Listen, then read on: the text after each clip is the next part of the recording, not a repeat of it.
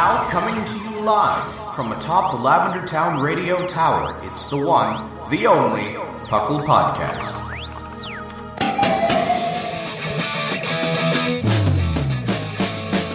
It's Puckle! Puckle! It's Puckle! Puckle! Pokemon Underground Champions League, oh yeah! Puckle! Puckle. And welcome to the 544th episode of the Puckle Podcast. I am your host, Trainer Thatch, here today with my wonderful co-host. We've got, some might say, Lord Yashiro. Some say, hey, Puckle peeps.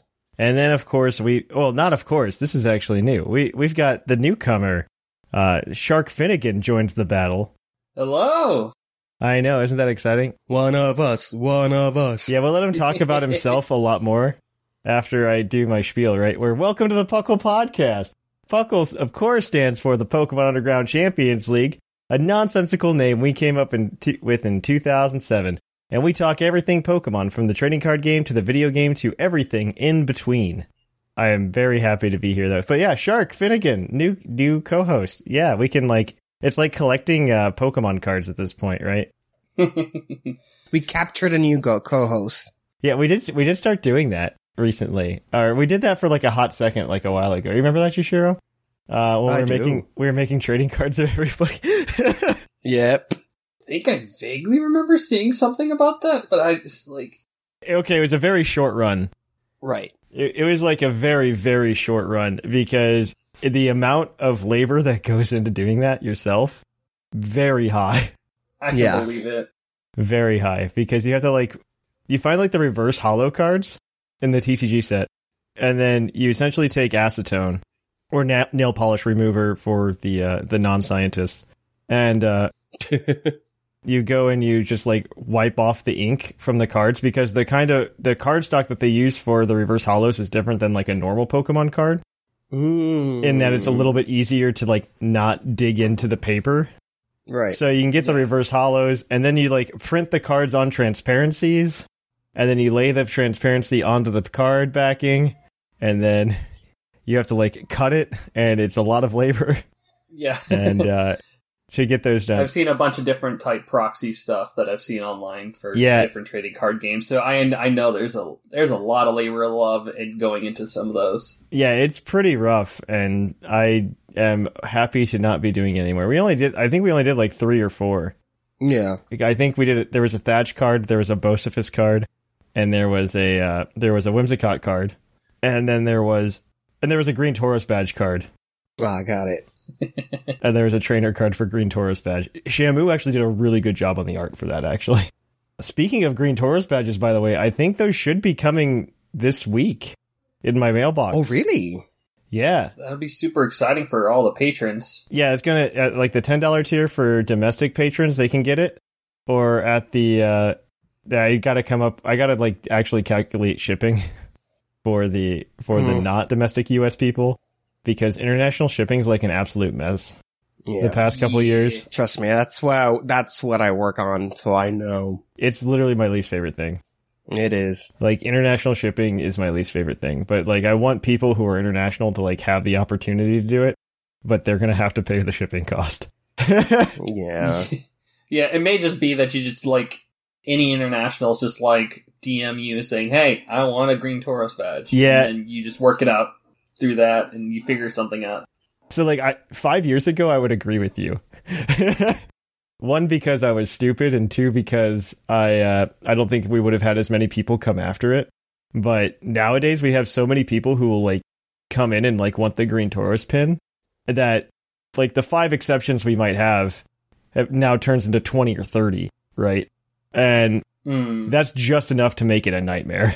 Yeah. And unfortunately, Patreon is absolutely horrible for sending out product that you make and that Patreon doesn't make. I should make that clarification. Yeah. Because our they don't let you export the addresses in a nice format or anything. It's very bad. It's very, very bad. Ooh. Well, it looks as long as they look pretty awesome. From the preprint, it does. Those are on Patreon. The preprints on Patreon. I'm just waiting for them to arrive at my doorstep, which should be... They said they would ship on May 11th, so May 11th, what? That's Tuesday. So, or Wednesday. It's Wednesday. But then it's probably going to be like 2-day shipping, so it'll be here by the end of the week. Which is good, because I'm going to be in California this week. Anyway. No. Yeah, when you get back, right in time for... the badges to show up on my front door, and we can talk about it next week on the show. It'll be great. But I've taken up too much time. We want to know more about Shark. And where he came from. So I guess just like tell people who you are and like how you found Puckle and give that quick spiel, and then everybody will just accept you as part of the show, and you've always been here. Give us the deets, Shark. All right. So the quick history is that I found Puckle back, I want to say it's 2016. It was basically in the I think right around Sun and Moon. You've been here that long? I've been lurking, I guess, so to speak, that long. Because, I guess, to be fair, I have no concept of time anymore. But like that's like 2016 is a while ago. Yeah, I just remember. I think it was like into XY, beginning of Sun and Moon. It's like obviously it's like new game come out. I just felt like I have long drives to work. Needed to find a Pokemon podcast. I tried a few, and this was the one that stuck. So, and I remember submitting, a couple trivia questions through email when that was a thing. Yes, and then we stopped doing that very quickly. Yeah. Yeah, I can understand that. And then I think around Let's Go, I think I stopped listening just mainly because I was just not interested in Let's Go, and I just kind of fell off Pokemon for that smidge bit. Mm-hmm. But then right around Sword and Shield, I picked it back up again, and then I joined the Discord back in October of, I guess, 2019, I think, is when Swish launched. Yeah. I know you've been around for a while. I know you have been. I just don't... I have no concept of time. Like, people will be like, yeah, I did this in, like, 2014. I'll be like, wait, what? And I'll be like, I guess I've known you that long. And... Ever since I started full-time remotely, time is an illusion for me. I have no time what day it is. It's pretty much like, after the point I stopped taking classes in grad school, it's just all, like, it all just melded together. Yeah. Mm-hmm. No, that's fair. And that's totally fair. Because I can say the same for me. Because, like, most of the time you're just like, yes, that was the year I was also taking this course, which was my junior year or whatever. And then you're just like, Then after that, it just kind of blends together. Yeah. It just all blends together. So, yeah, okay. Yeah, man, that's pretty... It was actually really wild the other week. I know he's listening probably, but Casey from WTPT, like, way back in the day, showed up in our server. And we had a pleasant conversation. Like, I really admire him. He's still doing podcasting, by the way, which is really, really cool and impressive. They do a one just like on the Switch. It's called Switchcast or something like that. So I'll give him a plug for free. And no, it was really awesome hearing from him. That was a blast from the past, though, too. That one I actually have dates for, though, and comprehend the passage of time for. Unlike this. Anybody that shows up in Puckle past the year of like 2015, I just have no concept of when they actually joined. But yeah, I basically joined right as Swish, and then from there it was I won the UUTC for the first launch of Sword and Shield, and then ended up doing Draft League, ended up becoming an admin for it, just kind of been helping around the server. Now kind of an on and off regular on the Battlecast, and... Now you're here. You fully evolved. Yeah, now I'm here. You fully evolved. Yeah. There we go. We did it, team. Now this is a Shark. He's been here the whole time. Yep, pretty much. He's been here the whole time. Going back to what you said real quick, are you saying that you lost your concept of time right around where Harambe died? Because that checks out. I mean, that might actually be true. I don't know. That could be right. That could be true. The timeline matches. 2015, we're around there. Are you telling me that this has all been a dream? Is that what you're trying to tell me? Oh, okay. No, this has all been a nightmare. It's all a dream. Puckle ended years ago. Yeah, I've been in a coma for the past 7 years. I have no concept of the passage of time. PA Puckle, post-apocalyptic Puckle. Yeah, exactly. Pokemon Underground Champions League. All right. Well, this is a good place to kick it on over to the news, though. So let's cue that epic music.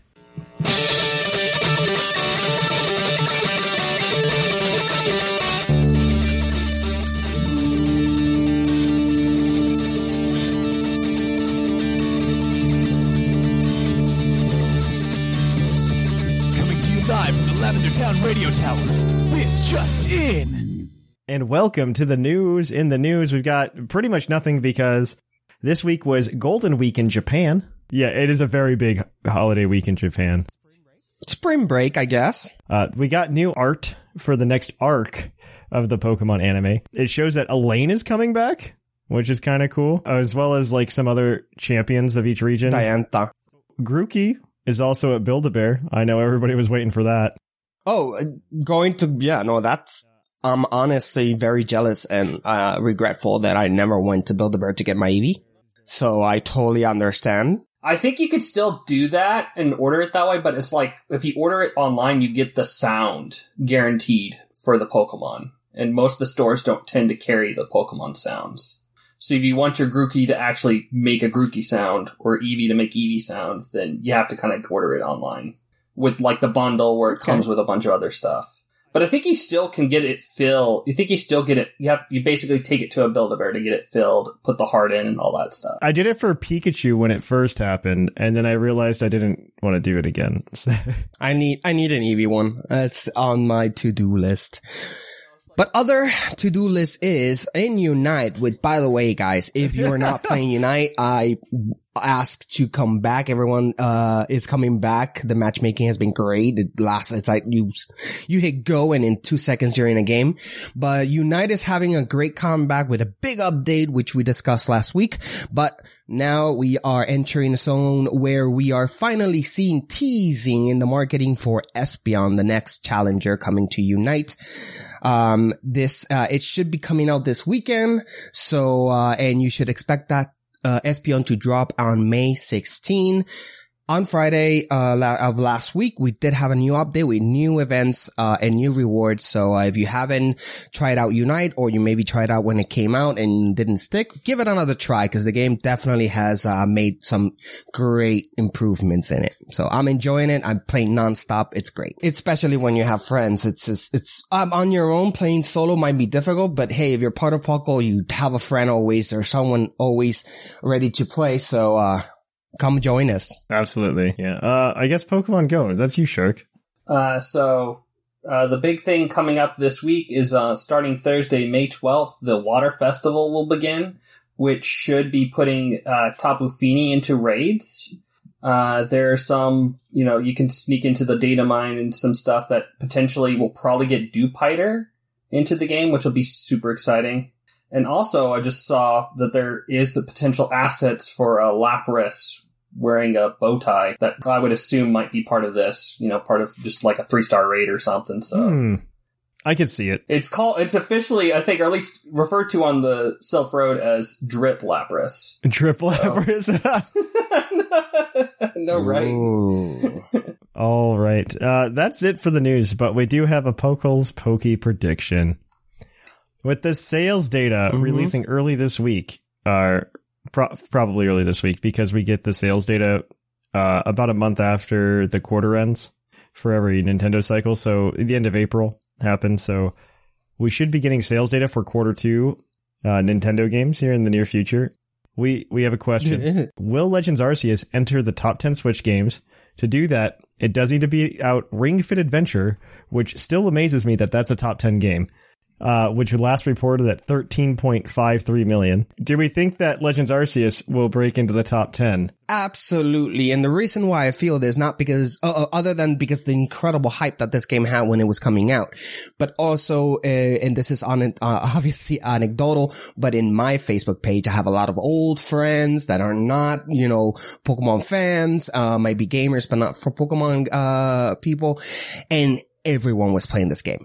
Everyone, all of my friends, non-Pokemon friends were playing it. I'm going to go out on a limb though. Yeah, I'm going to just do it for devil's advocate purposes, but also for the purposes that I think this is going to be interesting data in general, because, let's say that it breaks into the top 10. Yeah.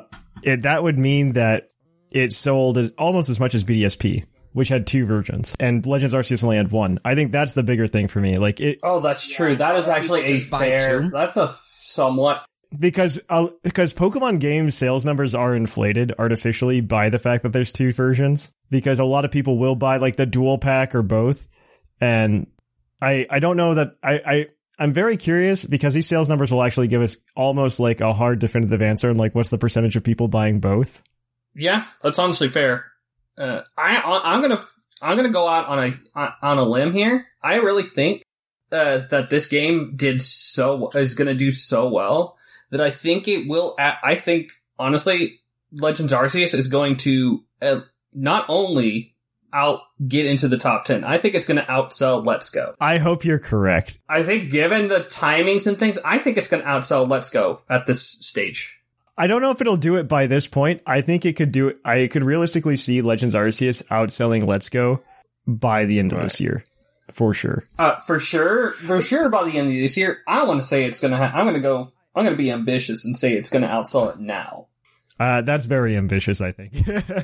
But I think it will. I think it will outsell it. I do agree. And though the point that Thatch you're saying is that's an incredibly good point. I do see also, because of the extent that this went outside of the normal Pokemon fandom, and a lot of people were just so curious because the hype behind this game, and it was very memeable when it came out. People were just showing photographs of all the crazy stuff that they were doing with the Pokemon. It got that hype. All right. So that's going to be it. We are going to go ahead and kick it on over, though, to Puckle's Poke Quiz, where we're going to quiz your co-host on their insane Pokemon knowledge.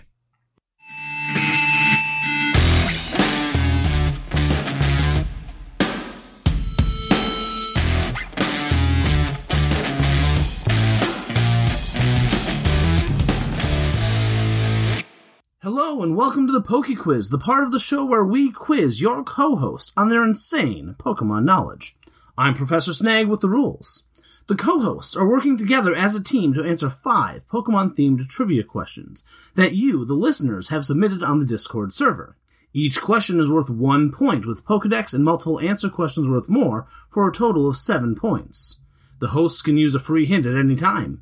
If they get all the answers correct without using the hint, they can cash it in for an 8th point.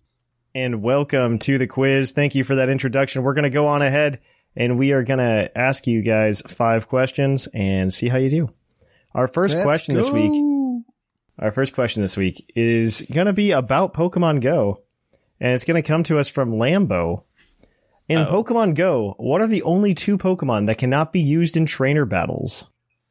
Honestly, if you give me one, I'll probably just give you the point. But there's 2. Ditto and Smeargle have to be it, I'm pretty sure. You would know. I think it's Ditto because of the transform mechanic, and I think Smeargle because of the fact that it uses a bunch of... it has all those move stuff, and Are you going to lock that in? You can't use it. Yeah, we'll lock that in. I don't think there's anything else offhand. You got Ditto, so I'll give you the point. The other answer is Shedinja, actually, not Smeargle. Smeargle's allowed.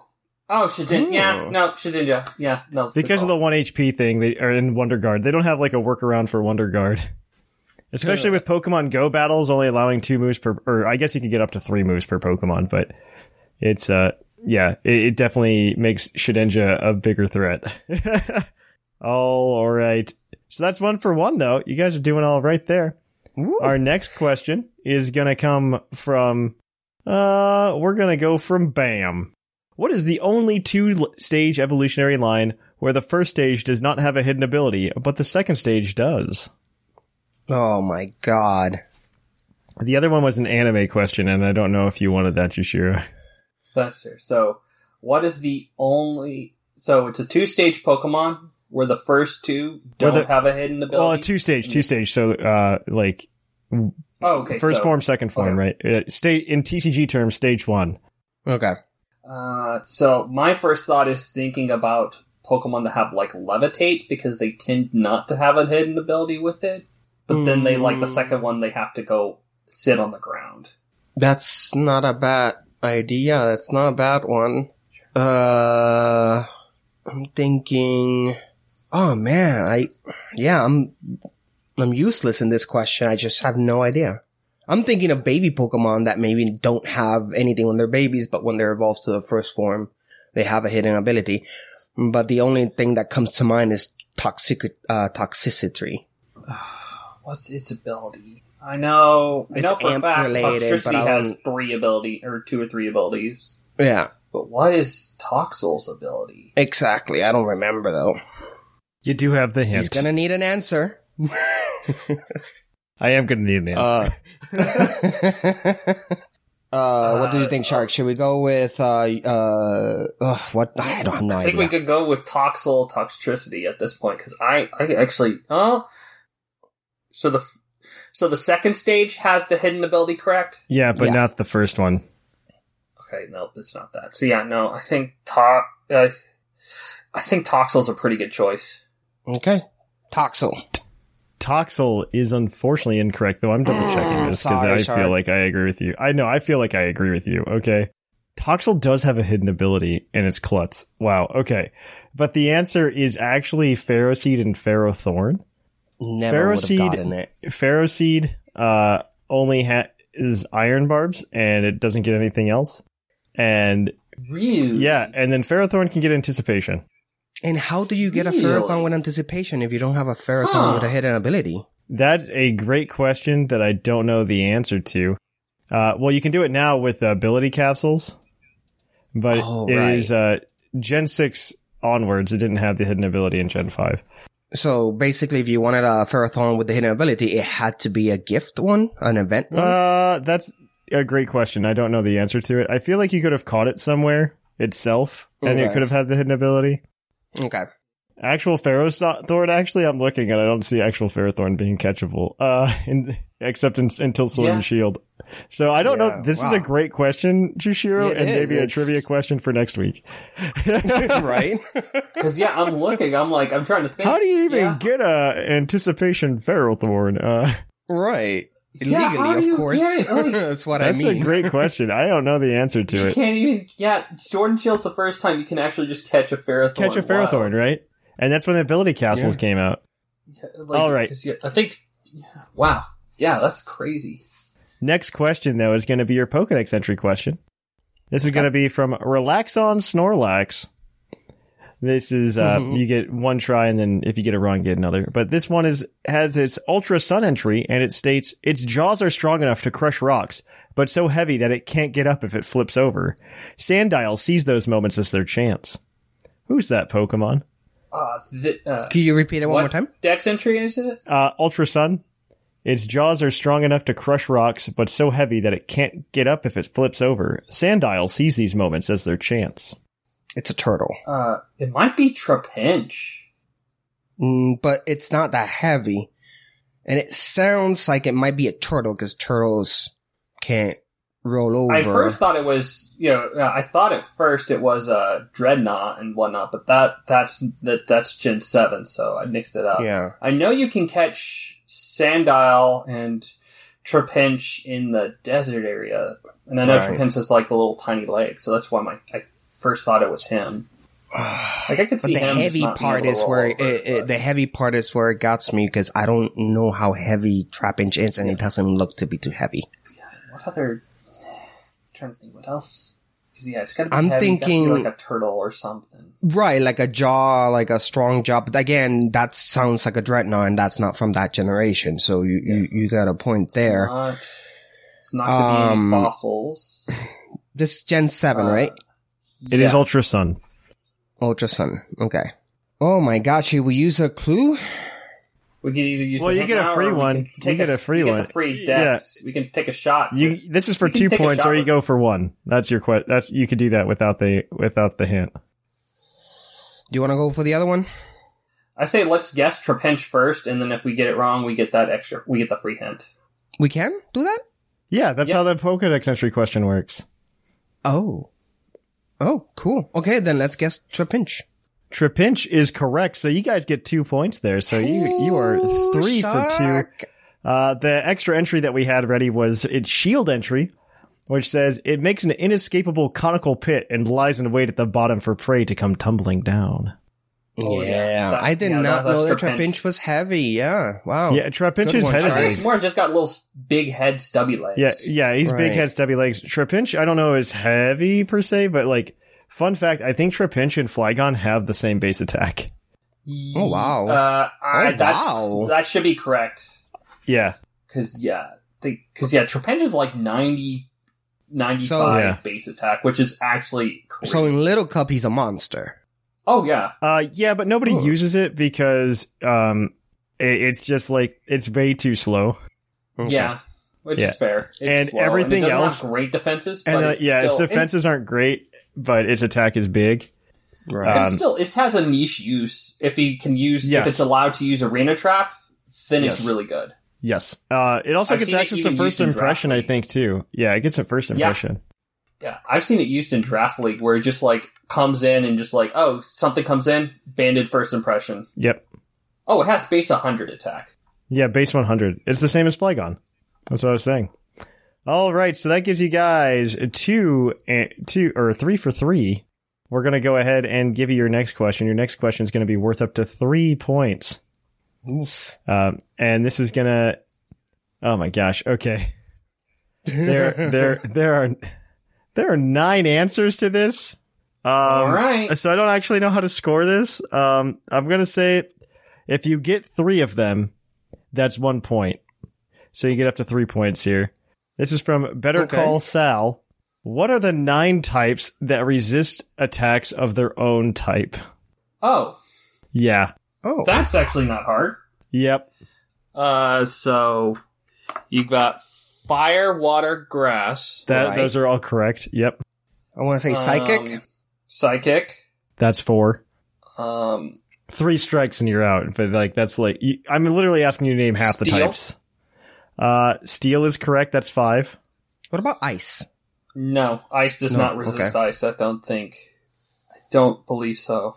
Okay. Or at least I'll hold off on that one. If we need the 9th, we may ask ice, but I don't think it's ice offhand. Okay. Rock and Rock? No. Yeah. No. Rock does not resist rock. Right. Because Aerodactyl is weak to Rock Slide. It's not rock, it's not rock, it's not ground, it's not normal, it's not fighting, it's not ghost, it's not dragon, it's not fairy. Bug?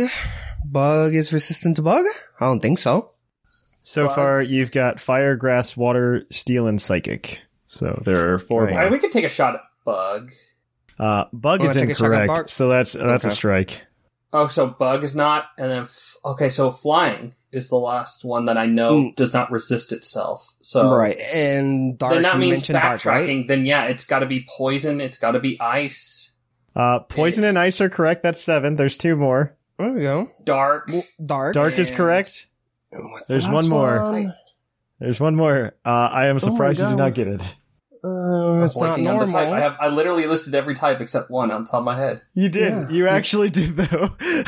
Yeah, I listed every type it wasn't. Yeah, you listed everything it's not.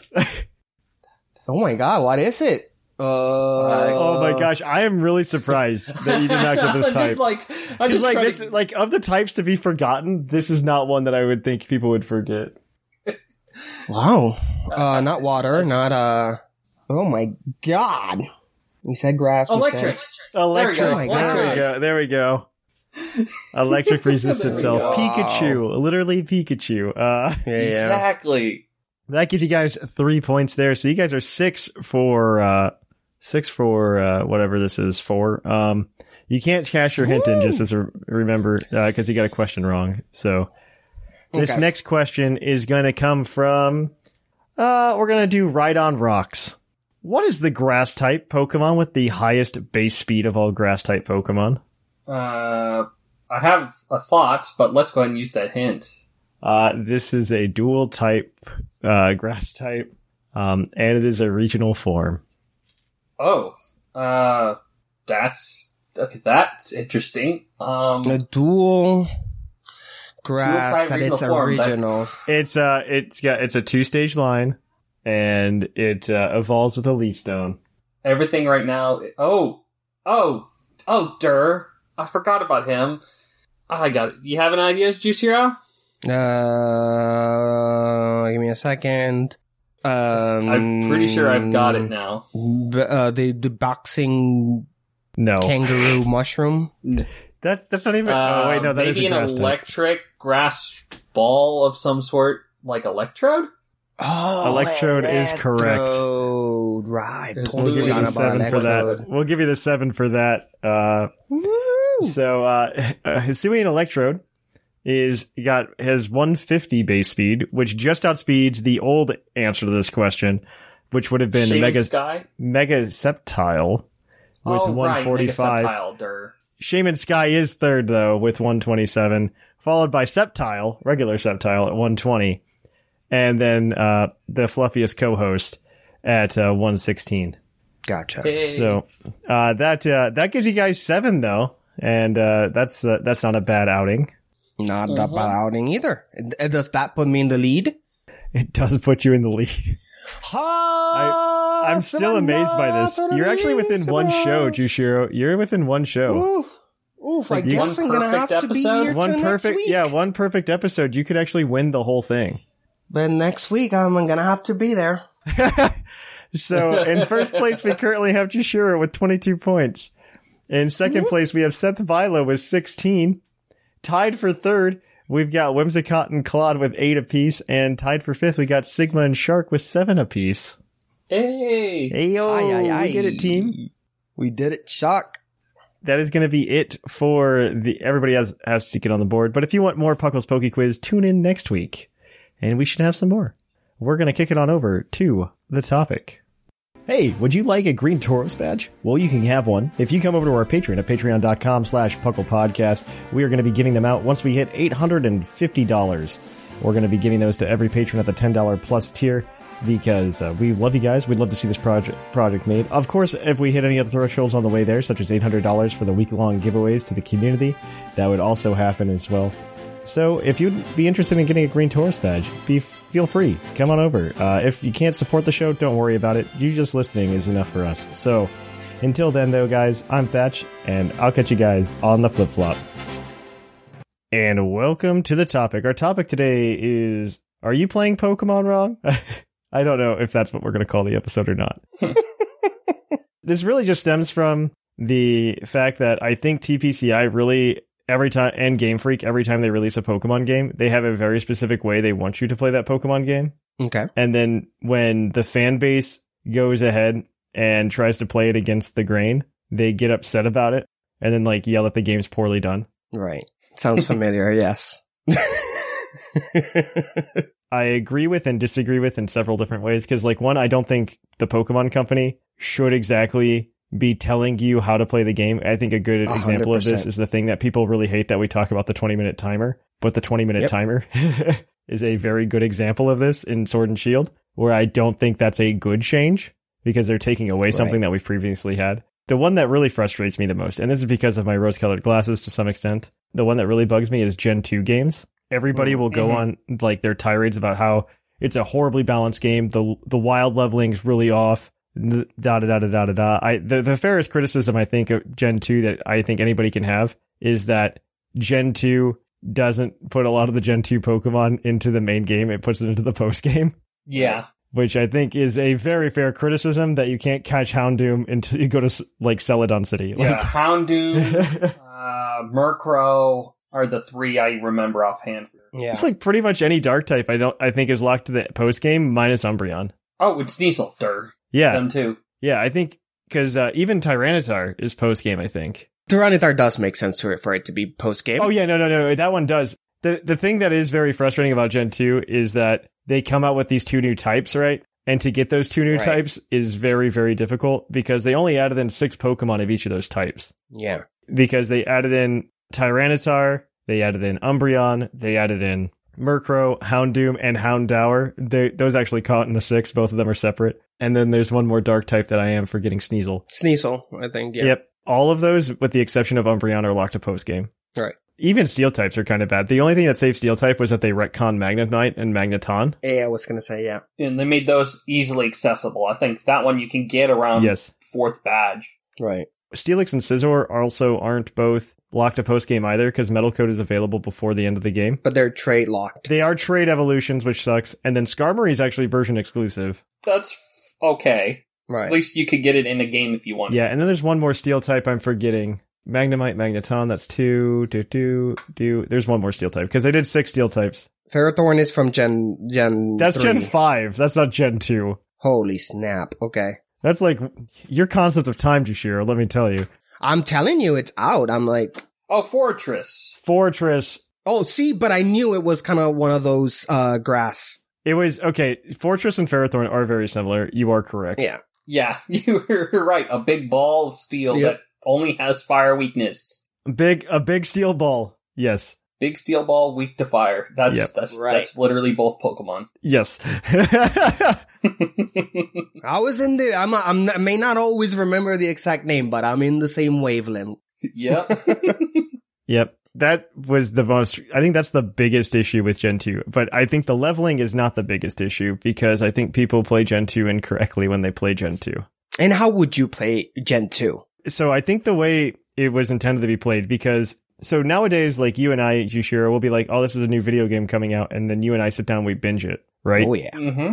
And back in the late 90s, early 2000s, that just wasn't part of the video game culture, to sit down and just binge it. You would play it over, a couple months. Yeah. That is exactly how Gen 2 is set up, especially with the way they have dailies. If you also look at the region of Johto itself, it's made to be very easily traversable for you to backtrack. Yeah. Just based on the way it's set up. You are able to backtrack through Johto very easily, because that is the point. They were expecting you to have to backtrack a ton, because you'd play the game for an hour a day, and then every other day it's the bug catching contest. So you're going to want to go back to Goldenrod for that. So you're going to backtrack, battle some wild Pokemon on your way to Goldenrod, the whole thing. So the idea was that you're going through these routes multiple times. You know what I mean? They basically, they built that loop. The fact that I even remember one mountain that's between Ecruteak and yes, and the other one. You have to go through the mountain initially, but once you get surf, you can just skip through that. Exactly, you can just skip through it. Those are the big things that they did that I don't know that everybody appreciates, because they do make it so you can backtrack through Johto very easily, and that's what they expected you to do. Because say it's a 20-hour game to play through the initial playthrough of Pokemon Soul Silver, that's not too hard. And then you can come up with the argument that, like, the leveling's still bad for post-game, because, like, you have to go beat Red, and Red's Pokemon are, like, level 80. Right. I would argue, based on Red's team composition, you might not need level 80 Pokemon to beat him. Yeah. His team composition isn't the best. I mean, it's literally Charizard, Venusaur, Blastoise, Pikachu, Espeon and Lapras, or Snorlax. Yeah, it changes based on Heart Gold, Soul Silver, or Gold, Silver, Crystal. But I think it swaps between the Lapras and the Snorlax. Yeah. Because the actual original Gold and Silver Red team was actually based on the manga team at the time. Yeah. Which is really interesting. Oh, Heart Gold, Soul Silver, he doesn't have Espeon. Oh, that's what it is. He has, I think Espeon and Snorlax swap. That's what it is. Because in Heart Gold, Soul Silver, they were trying to make it the red that goes through the adventure, and it's all the gift Pokemon and forced encounters you have. Mm-hmm. In Gold, Silver, Crystal, it's based on the manga team that Red had. Because Red has an Espeon in the manga, because he has, like, that super special Eevee that can, like, Digivolve. Yeah, it could have changed original Eevee forms until they finally evolve into Espeon. He's got the Digivolving Eevee, so then it gets permanently stuck as Espeon. Okay, so basically what you're saying is that Heart Gold and Soul Silver, or, Gold and Silver, is a game where you can't just, in order for you to play it correctly, in order for you to enjoy it, you can't go speed running it. You have to take your time. I think binging it is the least enjoyable way to enjoy Soul Silver, or, like, just Gen 2. I think that's the least enjoyable way, is just to binge. If you binge it, you're not going to have a good time. You have to take it slow, smell the roses, do the dailies, have a good time. Only play it like an hour a day, maybe. I mean, it does make sense, because one thing that I've always noticed with Pokemon, and it was very noticeable, how the TPCI was trying to get around this in the Switch game Sword and Shield, is the fact that, hey, so we have 100 levels, and it's really not that hard to get up there. So what do you do when you're already in your 80s, right? Which is something that might be an extra problem in Soul and Silver, since basically reaching the Elite Four is half the game the first time around. It's like the halfway point. It is really just the halfway point. So we can't have you power up to level 70 before the half of the game where you still have the other half to go through. So it would make sense that because you have 2 different regions in one game and you have 16 badges and you have the developers want to enjoy that whole thing, you can't level up too fast because you'll be nearly unstoppable by the time you get to the other half 8 badges. So I guess that's where they tried to add that balance. So you would need to take extra time to train. I find it really interesting that people complain about that because it is meant to be a short game because they did put a large post game in, right? Right. Mm-hmm. And you do need to take your time. I mean, it's got the weakest Elite Four, I think, of any game. Right, because I think that's not the end game though. That's it, which is what people might be confusing. Is when you reach the Elite Four the first time around in Soul and Silver, that's not the end of the game. Yes, there's some credits afterwards and whatever. Those games are just such giant outliers. Right. It's really halfway there, yeah. Now you have to go back to Kanto and go through the whole adventure again, and you know, it's so you really don't see the end of the game until you fight the Elite Four for the second time, I believe, at the end. Well, it's not even. It's mostly Red. Like you're gonna go face Red. I think that's Red. The end that's game. Right. Yeah. That's the end game. Not the Elite Four. That's the end game. Yeah, Red's the end game. But yeah, I don't know. Is there anything like that you guys have encountered? Like this is just something that's very frustrating to me. Like I think. I don't know. Pokemon's been really bad about this, especially lately, I think, where they want to tell you how to play Pokemon. I definitely know that I know TPCI has changed kind of the mindset as they've tried to realize like how they're trying to market their game and how like what their target audience is. Right. And, you know, which is, you know, mostly kids, and just how they, like before, yeah, the grind stuff, that was totally fine to, you know, when we, you know, would only have 1 hour and we would play it that often. And only under 300 Pokemon. But nowadays, when people are wanting to play the game faster and, you know, try to, you know, just binge it, try to speed through it, they've changed how the grind has happened. And that's obviously kind of rubbed some people the wrong way in terms of like, okay, I think probably I would say the first time it started to really change was Gen 5. Because I think Gen 4, those games are still grindy. They still takes a while. Gen 5 tried to fix the problem, but did it wrong, in my opinion. They tweaked the EXP, but then they're just like, you know, all these Pokemon we're going to put in, we think gaining EXP is too easy. So we're going to make them all evolve at ridiculously high levels. I think that's why I think they fixed the problem, because I really like the way they did the EXP in Gen 5. But I think the problem is you don't get your like power bumps. You still get your power bumps at the same pace, if not slower, from evolution, which is very, very frustrating. Yeah. Right. I think the adding those evolutions was a little bit of a misstep, but then it's like but then with the EXP share all and like I think Gen 6 being fixed up, just making things easier and easier to grind up your team as you play. I think the problem that came with it more than anything was the Gen 8 EXP share, not even like the Gen 6 and Gen 7 one, and literally only because it has a toggle off switch. Yeah. I think not having the toggle off switch is what people don't like, and I can kind of understand. Right.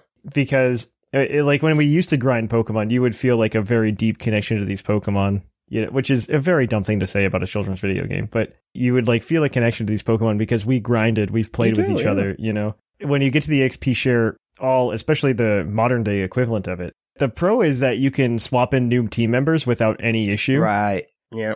But the con is that you never have to play with certain Pokemon because they're just leveling up so fast. Yeah. Yes, 100%. And it makes breeding a little bit of a nightmare, whenever you encounter a world Pokemon and you have baby Pokemon on you and you just don't want to beat the Pokemon because you don't want to give that XP or the EVs, incorrect EVs to the Pokemon you're trying to breed.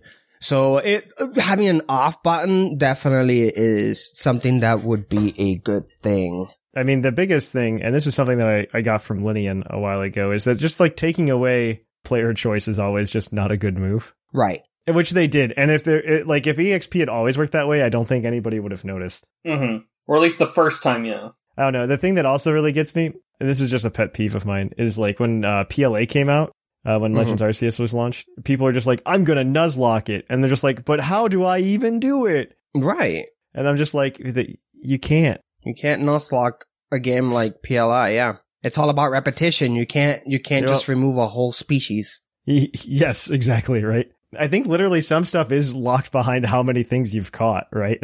Yeah, it's like I think you could almost get away with it. Like you can But you have to, again, make your own rules to figure out how to make it work. Right. You can put like a temporary knock, like, oh, if my Nidoking got killed, I can't use that Nidoking, and I won't be able to use I'm gonna put a lock on Nidoking for at least, 2 more missteps. And then he can reset back into it, but I have to catch a new one and train it from 0 again. Maybe that's a way of Nuzlocke, but it is but to your point, and I do agree, I think it is a clash between what the developers are expecting us to do with the game and of course what we do to the game, especially if you go competitive. Now, competitive player, and me being a casual player that... Yeah, filthy casual. I'm a filthy casual that at least I can watch from the outside in that aspect. Competitive gameplay, it's all about getting into the nitty gritty and see how you can manipulate the system into your advantage, with the things that you have. Now, those tools, those things that you use to break the game, as they say, or to min-max what you need to do are not always the same thing in every game, in every, sequel. I don't know. I would argue that it has been the same way since like 2003.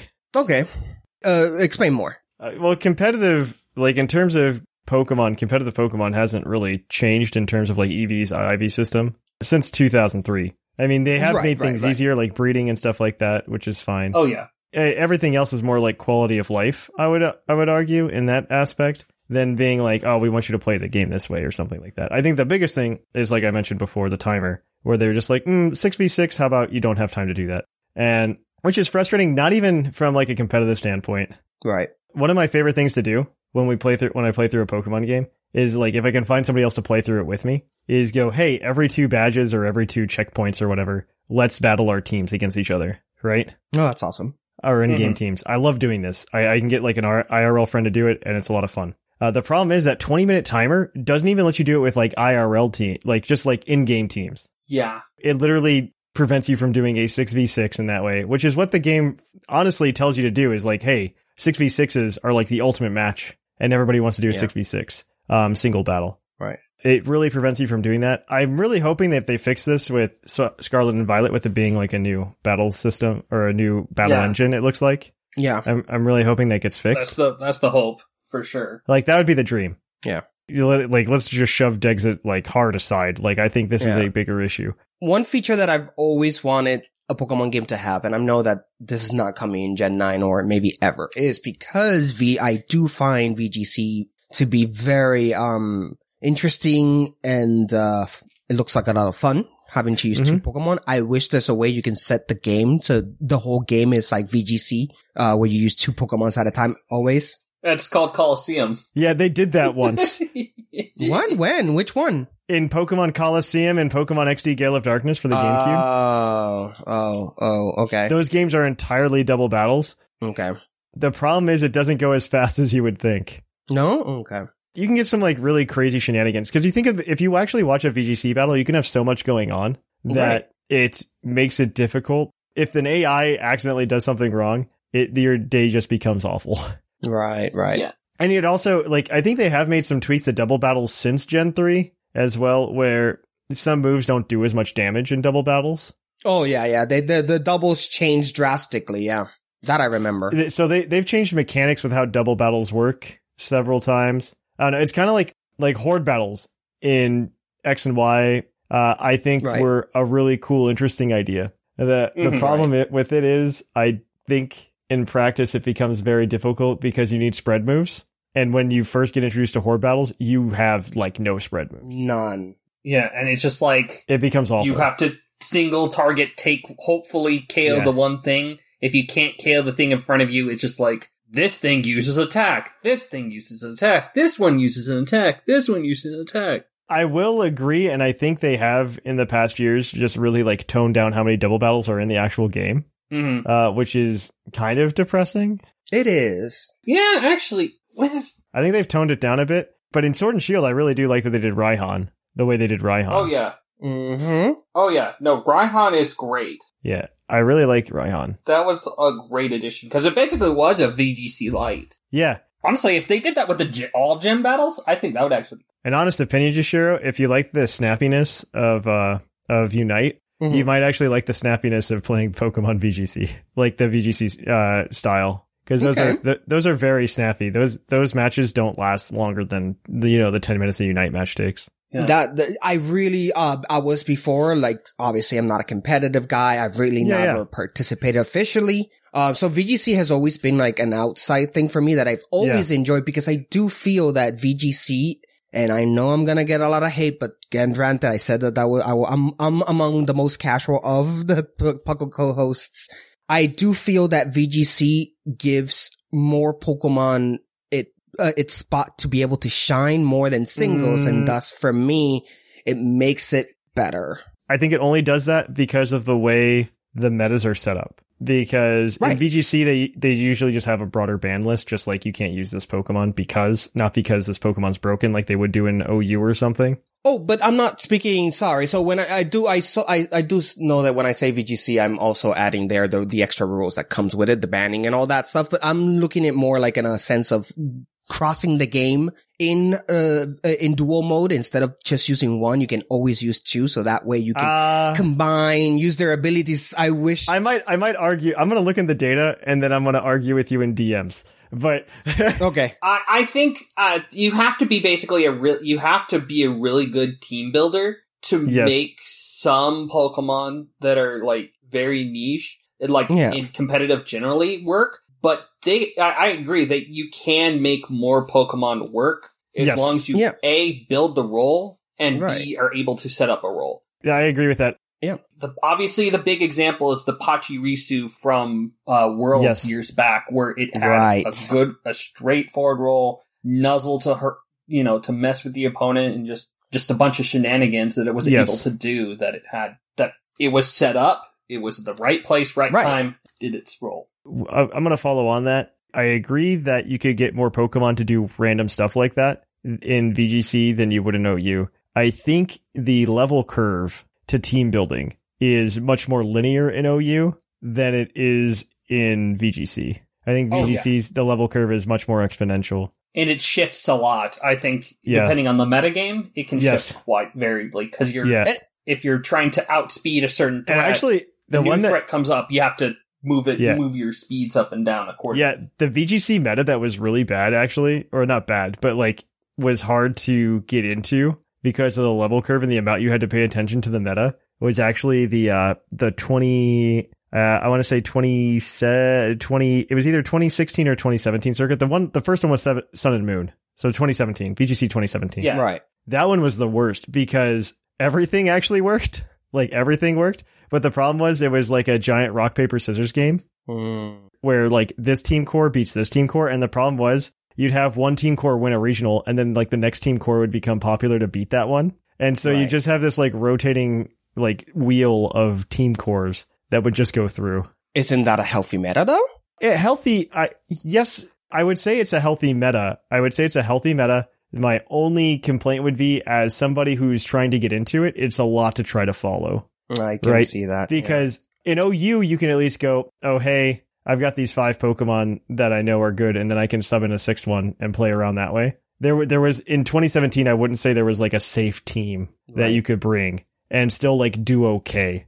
Like, I'm not talking about winning the tournament, but like if I went to a regional, I'd like to have a team where I could be like, I could go 4-4 in an 8-round day. I don't know that there's a team that like you could just like spill out in 2017 and be like, you can do this. But again, it's focusing more on the game. But just before we jump to the next part. I don't have any next part. I'll listen to you. You are the next part. The other thing why I feel like there's some Pokemon that are missing out when you can't do VGC, or dual, like just call it double tap battles.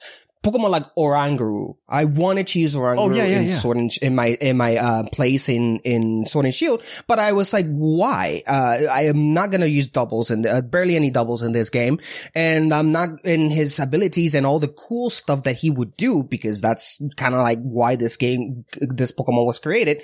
It is a design for doubles Pokemon. Much better than like Volbeat Illumized plus Ulminum nonsense. Right.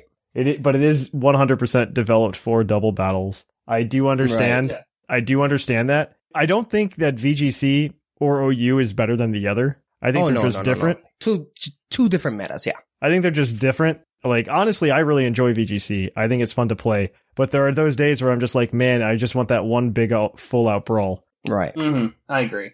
VGC I see as a very good, like, I want a very fair Pokemon match that's going to show me who the best Pokemon player is right here. That's VGC. Right. But if I want a match where it's just like, I want like a high stakes football game, you know, if I want that, that's 6v6 singles. Oh, yeah. That's what I want. Yeah. You have so many more turns in a singles battle just by the nature of it. Yeah. That's why they're aware of that. And like they do the best of 3 on purpose to kind of wash out like Will-O-Wisp misses and stuff like that. Right. They're very good about it. I don't know. There's merits to both metas. They are definitely pushing VGC, I would say, based on everything they've done. Mm-hmm. And how they've essentially killed BSS on cart by going to the current meta. I would just like to be able to do it. You know, that's all I'm saying, Pokemon. Let me do it. Let me have some fun. I mean, they've also been moving away from full 6v6 battles, like in cart in gameplay as well. If you look at Sword and Shield, the only times you play a full 6v6 match are whenever you're battling Hop or whenever you battle Leon. Is not none of those 6v6 the tournament Galar tournament? I don't even know if the tournaments do 6v6 in the tournament. I think it might be 5v6. Yeah, if it's 5v6, because I know it was a big deal because Leon went ahead and made it 6v6. I don't know. I don't want this to be like a huge wine fest because I still enjoy VGC. Right. I really like it. Granted, we're in GS Cup meta, so I don't enjoy it as much. And we're about to talk about a team from that meta anyway. Yeah, that's fair. That's always the... Yeah, nobody ever likes GS Cup meta. Let's be honest. Nobody likes GS Cup meta. Nope. When you can bring 2 box art legendaries, there's always something broken because they made one legendary way too good. Uh-huh. It just ends up overrunning the meta, which is exactly what's happening right now. Like, let me look at the Pikalytics while I'm thinking about it, because like, yeah, Zacian's at like a stupid high usage right now. Actually, there's a Pokemon with higher usage than Zacian right now, and it won't surprise anybody who's familiar with VGC. Oh. Kyogre! Jushiro, take a guess. What Pokemon's at higher usage than Zacian in VGC right now? In the high... At 66% usage on 66% of every team in VGC. Who do you think is there? Oh, I know. Oh my god, Lethe. If you're gonna say Landorus Therian, I'm gonna tell you you're wrong. No. I was the fire starter from, Yeah, okay, there you go. Yep, Incineroar. There you go. There you go. Yep. You were correct. You're correct. I forgot. I blanked out for 2 seconds. Yeah, of course he is. Incineroar. Yep. Incineroar is at 66% usage. Zacian Crown Form is at 59% usage. Yeah. And then it starts to drop off pretty hard. From 59% usage, you go down to 35% usage and you find Kyogre. Then you find at 27% Groudon, 27% Grimmsnarl. That I think VGC has way more wild swings like this in terms of usage than OU does. That's why I want to argue with you in DMs.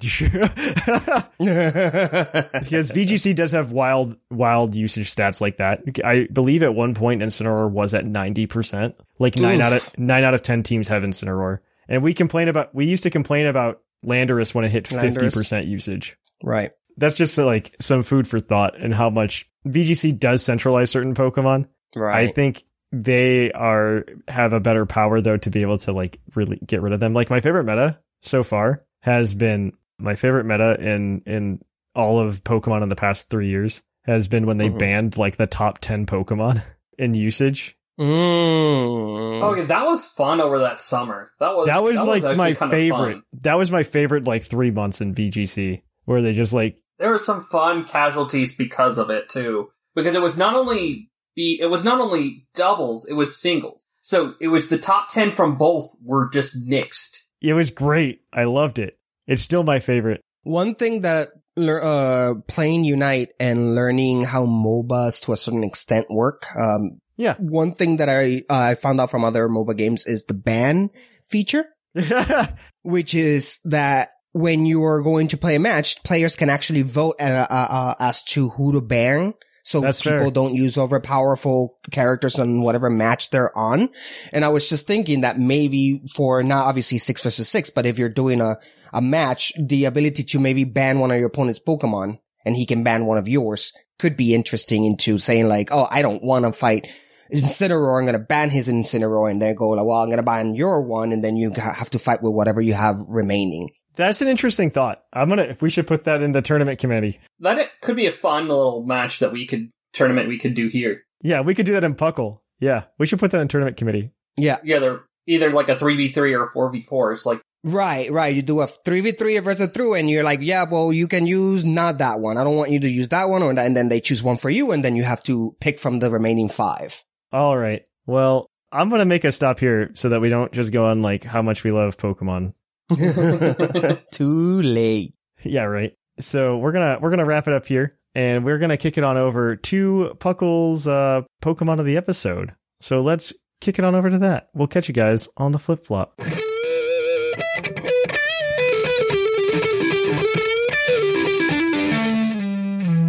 The episode. And welcome to the Pokemon of the episode. Our Pokemon of the episode is National Dex number 693, Clawitzer, the Howitzer Pokemon. Its Ultramoon Pokedex entry writes, its right arm is packed with meat. When its pincer falls off, it's exported to be used as a cooking ingredient. Thanks, Pokemon. Yum, yum. Red Clawlet. Actually, it does get red. As shiny as like Gen 6 is like when they decided to start doing good shinies for all the Pokemon. oh yeah. And so it does actually have a good shiny. Like this is back when they started actually like designing shinies. Yeah. Oh, we'll use different shade of blue. Well, it's just like, let's do the palette swap to this many numbers. And then it's just like, well, my eyes can't distinguish that, but that's okay.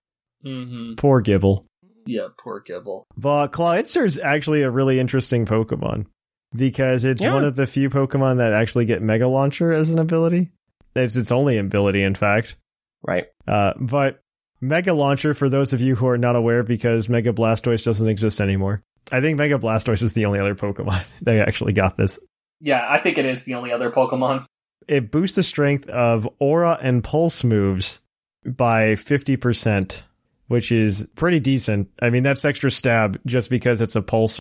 Right. There aren't that many of these moves, by the way. Yeah. But there's a couple. The Aura Sphere gets boosted by this by 50%. Dark Pulse gets boosted by this. Dragon Pulse. Water Pulse. Water Pulse. Origin Pulse technically would, but it can't learn it. Terrain Pulse. Dark Pulse. Heal Pulse. Yeah, Heal Pulse. I don't know how many of those Clawitzer actually gets. He gets actually a good chunk of those, to be fair. He does get Dark Pulse, Water Pulse. I do not know if he gets Dragon Pulse. Yeah. Does he? He does. It's one of his moves that you can teach him through Oh, well, there we go. Yeah. Good for him. You got the main ones, for sure. Yeah, he learns Dark Pulse, Dragon Pulse, Heal Pulse, Water Pulse, Outer Sphere, and yeah. Wow. Okay. Wow. He gets a lot of that. Yeah, I think the only one he doesn't get is whatchamacallit, Origin Pulse. Yeah. Well, that's Kyogre. So Yeah, but that's fine. He gets everything else that would get boosted by it, so. Wow. Good for you, Clawitzer, being a good Pokemon. Oh, he also learns through Isle of Armor move tutor. He learns Terrain Pulse. Yeah, that's a new move from Isle of Armor. Oh. Fun fact, it's really fun to use Terrain Pulse with with the Tapu Koko to give it electric stab so you can actually deal with the bulky waters that try to wall this thing. Yeah. Really fun. It really would work well in doubles. Not on this team you can this team doesn't use it. No, this team doesn't use it. It uses the Clawitzer as like a fun, I don't know, it's just a fun mod, it looks like. It does. He does look like a fun mod. A really strong breaker. Yeah, this team comes to us from Soap, but I do want to list off the base stats, so mostly for my reference and nobody else's, because I don't actually know Clawitzer's base stats. Okay, 71 HP, 73 attack, 88 defense, 120 special attack. That's great. 89 special defense and 59 speed for a base stat total of 500. That's a very funny way to get to 500, but I'll take it. Right. I mean, 71's a weird base stat total. But yeah, Clawitzer's on this team with its Mega Launcher ability with 252 HP EVs, 252 special attack EVs. It's running a Quiet Nature just to kind of give it a little bit more bulk. And you don't really care about how fast you're going, especially on this team. You do not care how fast you're going. Right. And it's got Dark Pulse, Water Pulse, Heal Pulse, so you can do a little bit of recovery with your Clawitzer. It's like something that can hit pretty hard, but at the same time, like give you a little bit of support. And then it's also running flip turn, so you can get that, you can get in the back if you need to get in the back. Mm-hmm. Which on this team looks like it's necessary. This team also comes with one of like the other Pokemon I thought could have been the poke of the episode as well, but also Hitmonchan. Oh, yeah. Hitmonchan has a Life Orb with Inner Focus as the ability. 4 HP, 252 attack, 252 special defense, because Hitmonchan's special bulk is actually really high, it turns out. Oh, yeah. Mm-hmm. Brave Nature, because we're going to go slow. And we've got Thunder Punch, Ice Punch, Drain Punch, and Quick Guard. Quick Guard is super cool to prevent priority. I really actually love that tech. Fake out shenanigans for sure. Prevents fake outs, can prevent Sucker Punch, anything like that. So that's actually really exciting. Pranksters. Pranksters too, yeah. Oh my gosh. I didn't even think about that. Yeah. Yeah, but this is already looking fun. I can't wait to see what we got for Trick Room setup. So, I don't know. Somebody else take 2 more. I don't care which 2. Jushiro will cover you. Okay. So, let's go with who is Amoonguss. Using Black Sludge, the ability Regenerator. And its EVs is 252 HP, 4 defense, and 252 special defense.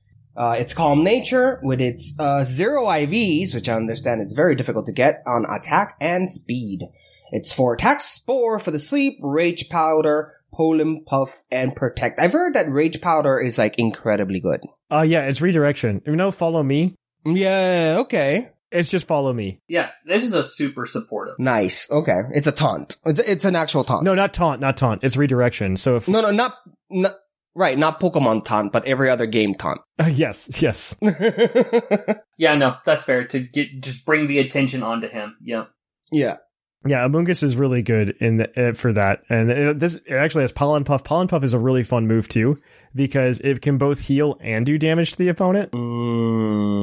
If you use Pollen Puff on an ally, it heals the ally, but if you use Pollen Puff on an opponent, it does damage. All right. I thought that this was a move that only Vespiquen would learn. No, I think it was Ribombee for a while, but I think... Yes, it was a Ribombee, but Gen 8 made it not an exclusive anymore, similar to what they did with Aura Sphere, Mystical Fire, kind of thing. Yeah. Where it's like, they took it off. Oh, okay. Yes. Nice. Made it TR. They made it TR. Because what they did was when they called a lot of the moves, and specifically Hidden Power, a lot of things lost coverage because they lost Hidden Power.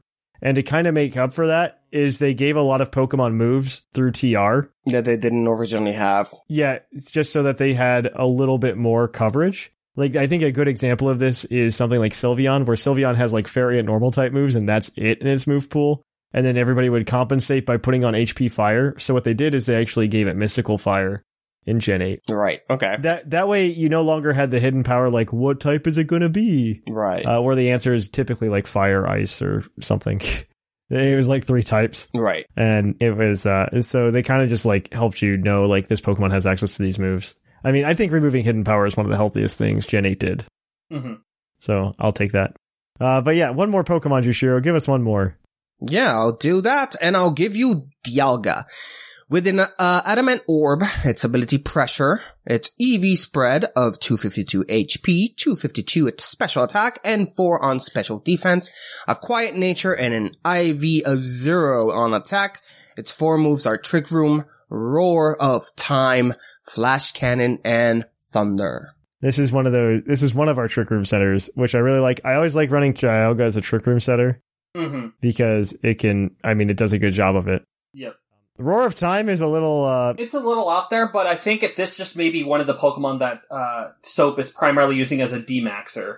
It just gives you that much more power boost. Yeah, if he's gonna go big and Dynamax, that's what you should do. Which I imagine is the plan with Dialga. Right. Yeah, it's just like a Trick Room setter, or backup Trick Room setter. Yeah, it sets up Trick Room and then go big, you know? Exactly. Use it Stab and Thunder just for coverage kind of thing. Yeah, absolutely. So you can hit those Kyogre. Mm-hmm. All right. Well, you take the other 2, Shark. You can finish this out. Alright, so in addition to Dialga as the Trick Room setter, you have one of the better Trick Room setters in VGC since pretty much launch, is Hatterene, specifically the G-Max form. It's holding a Focus Sash with Magic Bounce, which kind of keeps it from getting harassed by a lot of these status moves and things like that. 252 HP, 252 defense, force of attack, relaxed nature with no IVs in attack. It's got Trick Room, Dazzling Gleam, Giga Drain, and Protect. Yeah, I mean, this is your other Trick Room setter, which is the pretty standard one. The Giga Drain's kind of neat tech, though. I'm kind of a fan, actually. Yeah, it's probably good versus other Kyogres. Other Kyogre or... Potentially the Gastrodon. Yeah, Gastrodon. Well, this team, you do need a Gastrodon answer on every team, and it doesn't have one with Pollen Puff on Amoonguss, so I can see Giga Drain sitting there to take that. Yeah, you need something to get rid of that. Yep. Because, yeah, with Claritzer sitting in the back and this other Pokemon, you need something to deal with Storm Drain. And to help Claritzer really pop off here, you've got Kyogre holding Mystic Water with Drizzle, so that way your Mega Launcher Water Pulse does a lot more damage. It's got 252 HP, 252 attack, Quiet Nature, with the moves Origin Pulse, Ice Beam, Scald, and Protect. Boom. Yeah, that's pretty standard Kyogre, actually. This team, I like this team a lot because it has 252s on everything. Yeah. Yeah, no, this is a very... Trick Room teams are very easy to IV for, in terms of, just as long as you can get the 0 speeds on whatever you need. Yep. Well, that's easy to do if you're a patron, because we'll give them out with 0 speeds over at patreon.com with Shiny. I will be gone this week, but I'm going to try to set up like 2 bots just in case like one fails. The other one maybe will stay alive. Oh, okay. Though they've been really stable lately. They've been very stable lately. Yeah, that's good. We're probably going to set up a couple. Yeah, so if you want the team, come to Patreon. If not, you can get the paste. It'll be incredibly exciting. So on that note, we are going to go ahead and kick it on over to the end of the show, but also to the mailbag. It's mail time! God dang! Send in your emails! God dang! Mail! And welcome to the mailbag, the part of the show where you can email us at pucklepodcast@gmail.com and get your email read on the show if we select it. We get a lot of emails each week, so we apologize if we don't get to yours. But if we do read yours and it sparks a really decent discussion among us, you will be eligible to win the Green Tauros badge, because we're sponsored by Green Tauros, the energy drink that gives us hooves. Don't wait for me to say hooves. There you go. Sorry. I said a little backwards today. I apologize. I was off pace. I got so excited. The energy drink that gives you hooves. Hooves. There you go. There we go. Okay, we'll fix it next week. We'll tighten that up. Or our contracts are all going to get go out the window. Revoked. Yeah, we don't want that. Last week we asked you guys what kind of gym leader you would be and why, and I would love to see what you guys have to say.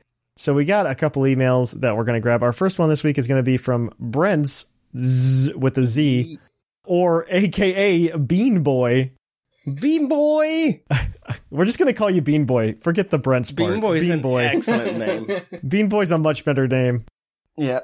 Hello once again, Puckle Crew. I fortunately have thought this question through a while ago.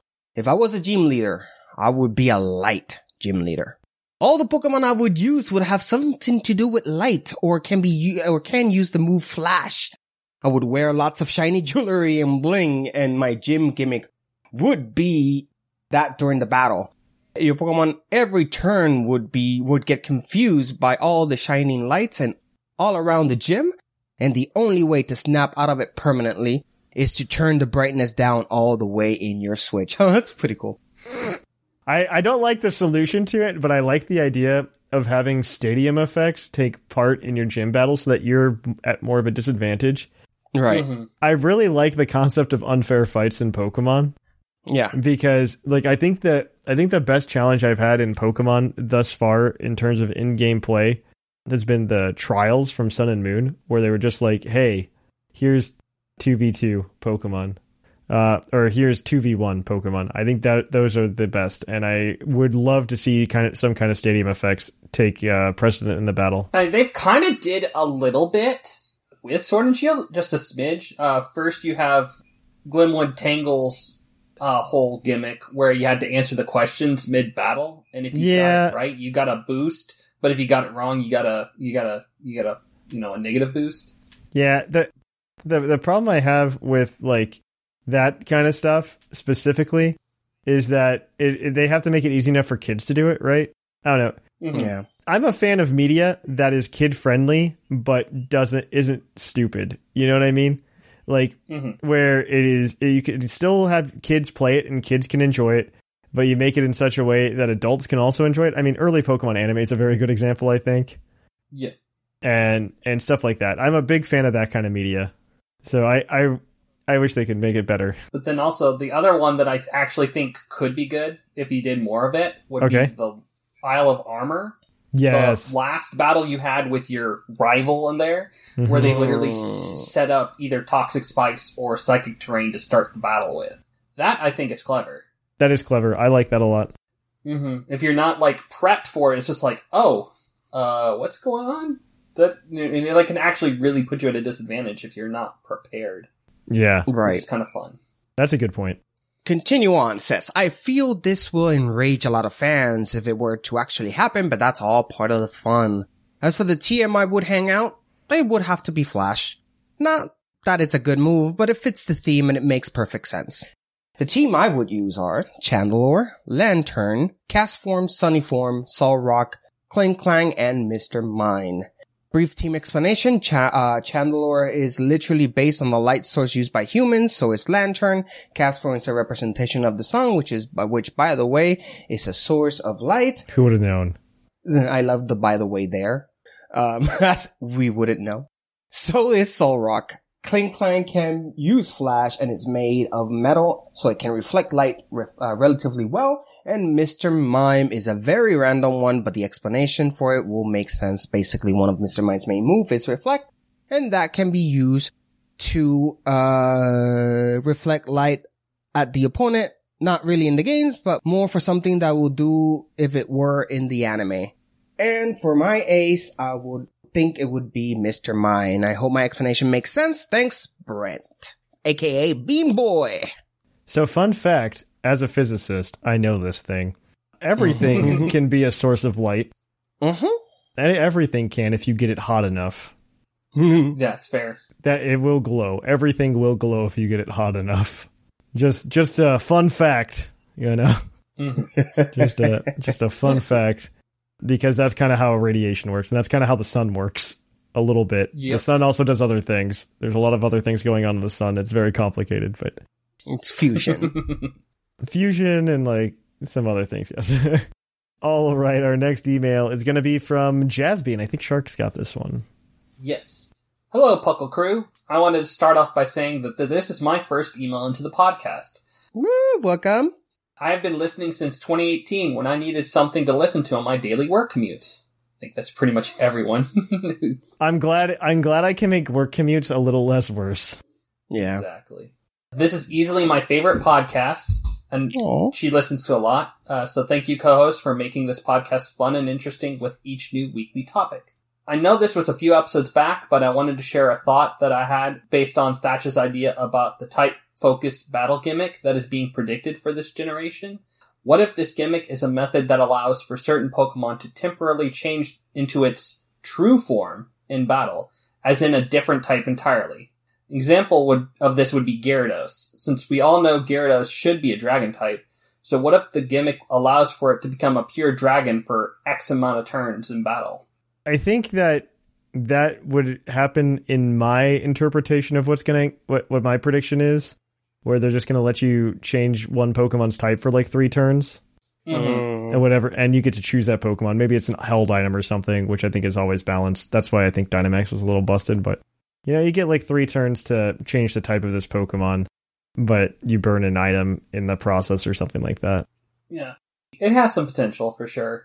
I think this one being different in terms of it being like based on like what it's maybe like a true like ancestral form.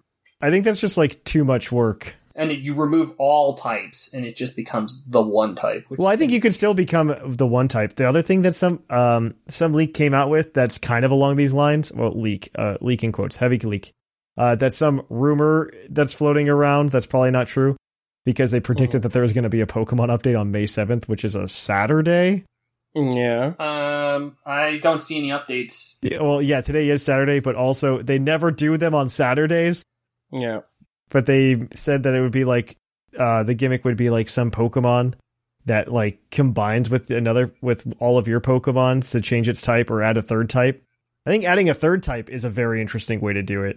I think it complicates things. I think it's a much more complicated method than just being like, I'm a water type and I was a Charmeleon.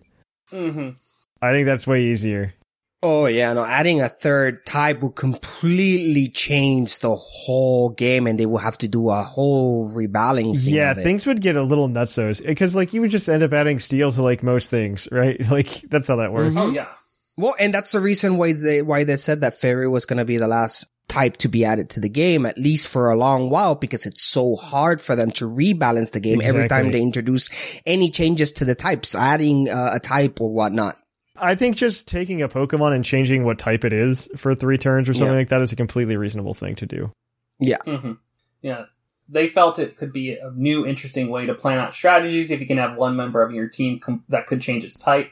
A few other examples that I thought of were Seaking to Electric type in reference to its Lightning Rod ability, Sunflora to Fire type in reference to the sun, and Flygon for Pure Bug for obvious reasons.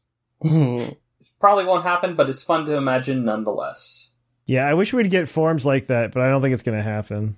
Yeah, this reminds me of that TCG set. Oh, yes. Oh, my Delta gosh. Species. Delta Species. Yep. So, fun fact, I've got a Delta Species cube for Pokemon TCG drafts that we should do at some point. Ooh, that is awesome. I have a Delta Species cube. Yeah, we should set up something like that again. We did it once a while ago, but it'd be fun to get another cube draft. Mm-hmm. For sure.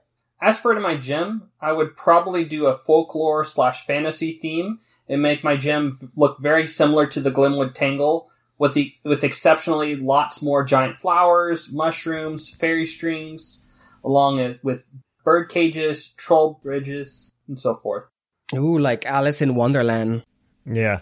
I would have all my gym trainers use fairy Pokemon and hide little houses in reference to the fantasy folklore. Things like a gingerbread house, the house of cards from Alice in Wonderland, a hobbit hole, a giant shoe, and for the main battle stage, the trainer would find me seated at the very end of a long table, ready to have a tea party with them. That's awesome. Yeah. We would sit for a few minutes, chat, have some Pokemon-themed biscuits, then once we had our tea, we would engage in battle. I will hope my gym tricks the trainer into thinking I only have fairy types, only for me to send out the following team. Miss Magius, Cantonian Rapidash, Milotic, Lycanroc Midnight Form, Dragonite, and Sableye. And I would absolutely dress as the Mad Hatter. Yeah. I actually think it would be kind of a fun concept, just like that fantasy, like tricking you kind of thing. I like you it. Down the rabbit hole. Yep. I think that's the future of gyms. They have to step away from, we just want to use one type and more just embrace a theme. Well, I think you're gonna have to wait until at least Gen 10 for that. I really feel like we're gonna have such a focus on the type generation in Scarlet and Violet.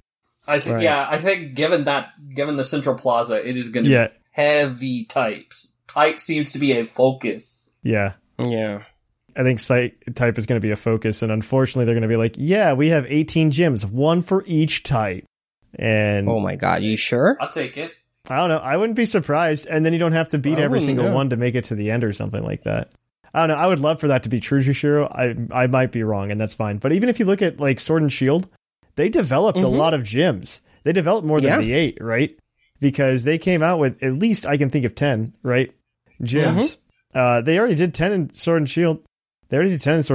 I'm sure they could come up with 8 more in time for Scarlet Violet. And technically more gem leaders that they reference. Exactly. There's technically references to more, because you have your 2 rivals make 12, and then Marnie and Bay both have different teams of the same type, so they technically can have more. Marnie just overlaps with Pierre, but yeah. Yeah, no, I think it's very doable. I think it's absolutely doable. So, I would put my money on that being a possibility. Yeah. Like, I'm at like 40% that will happen. Like, that's how certain I am. 40%. It's something. Until the next trailer, right? Right. Which should come soon, right? I would say within the next month. Yeah, Okay. It should be before E3. But E3 doesn't exist anymore, so Yeah, it's a summer game jam or something is basically taking its spot. yeah. Okay. But it's I would say between now and the first 2 weeks of June, there should be. There will obviously be a Nintendo Direct, but there probably will be a Pokemon Direct. Yeah. Separate. That's what they did with Swish and IOA. Yeah, they usually do it a week before. Mm-hmm. All right, so one more email left to go. It's going to be from Zachary.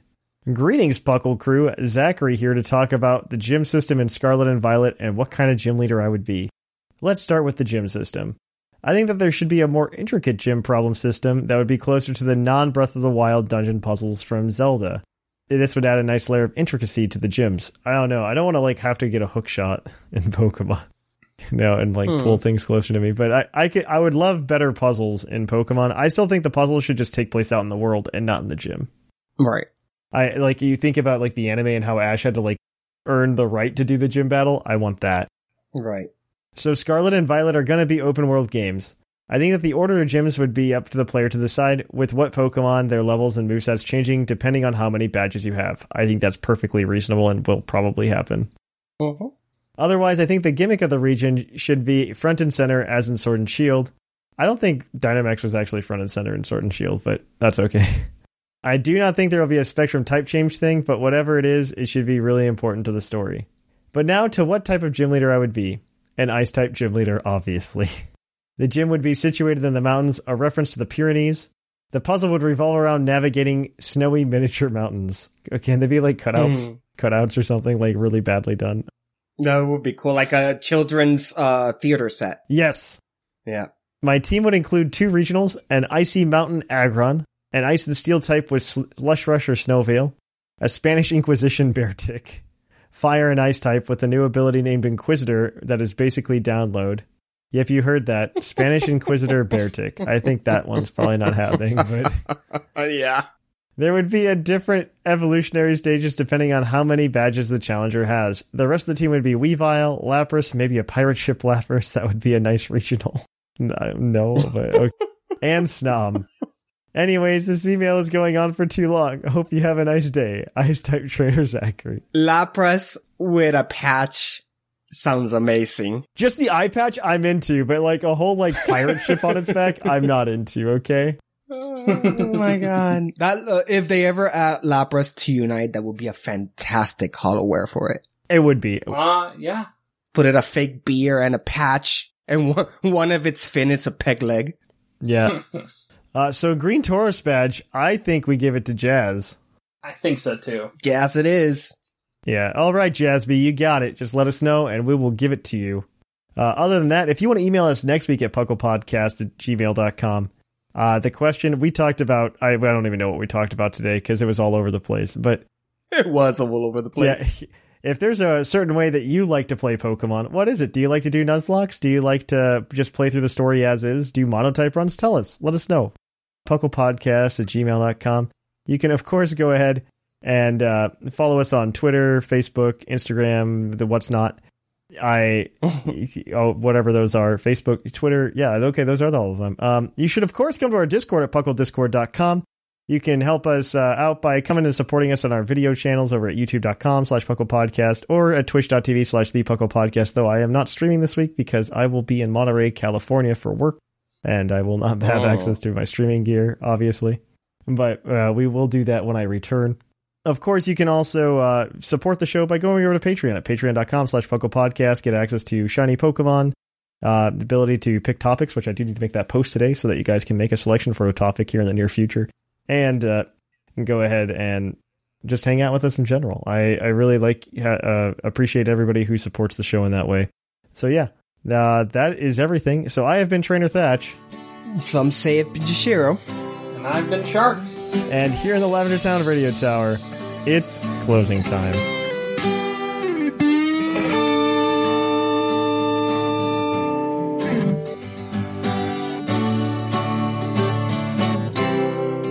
It's closing time in Lavender Town. Time to say our goodbyes. It's closing time. Farewell, my friends. upside.